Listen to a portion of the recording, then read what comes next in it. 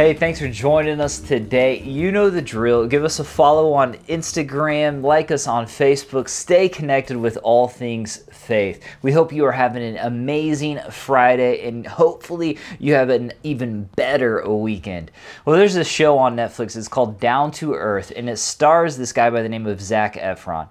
Zac Efron explores all these new and green, efficient ways throughout the globe. For instance, he goes to Iceland, and in Iceland, he looks how they use nuclear energy in a very efficient way. It's pretty cool. And then he also goes down to South America and he looks how they have stored potatoes, hundreds of different variants in a safe, that if there was ever like an apocalypse, they could come to this safe and replant this new garden. And then he goes over to this island. It's called Ikaria, Greece. And it's in the Aegean Sea.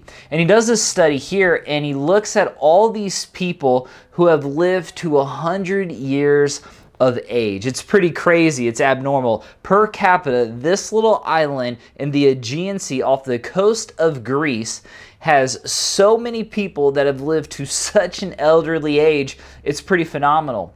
What makes it really unique is there's no method, there's no reasoning, there's no real plan to live that long. People legitimately just go by what they do daily and make it happen. For instance, they sleep, and when they wake up, that's when they make life happen.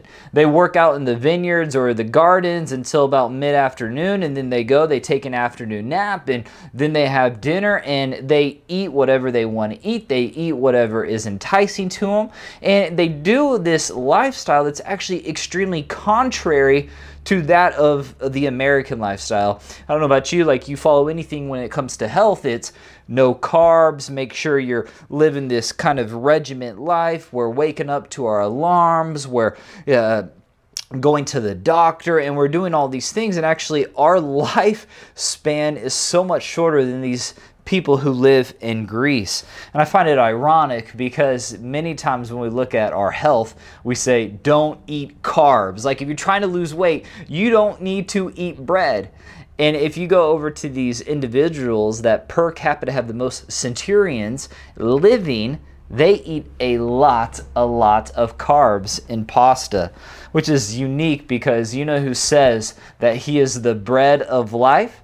Is Jesus. In John chapter 6:35, he says this. Jesus replied to his disciples, said, I am the bread of life. Whoever comes to me will never be hungry again. Whoever believes in me will never be thirsty.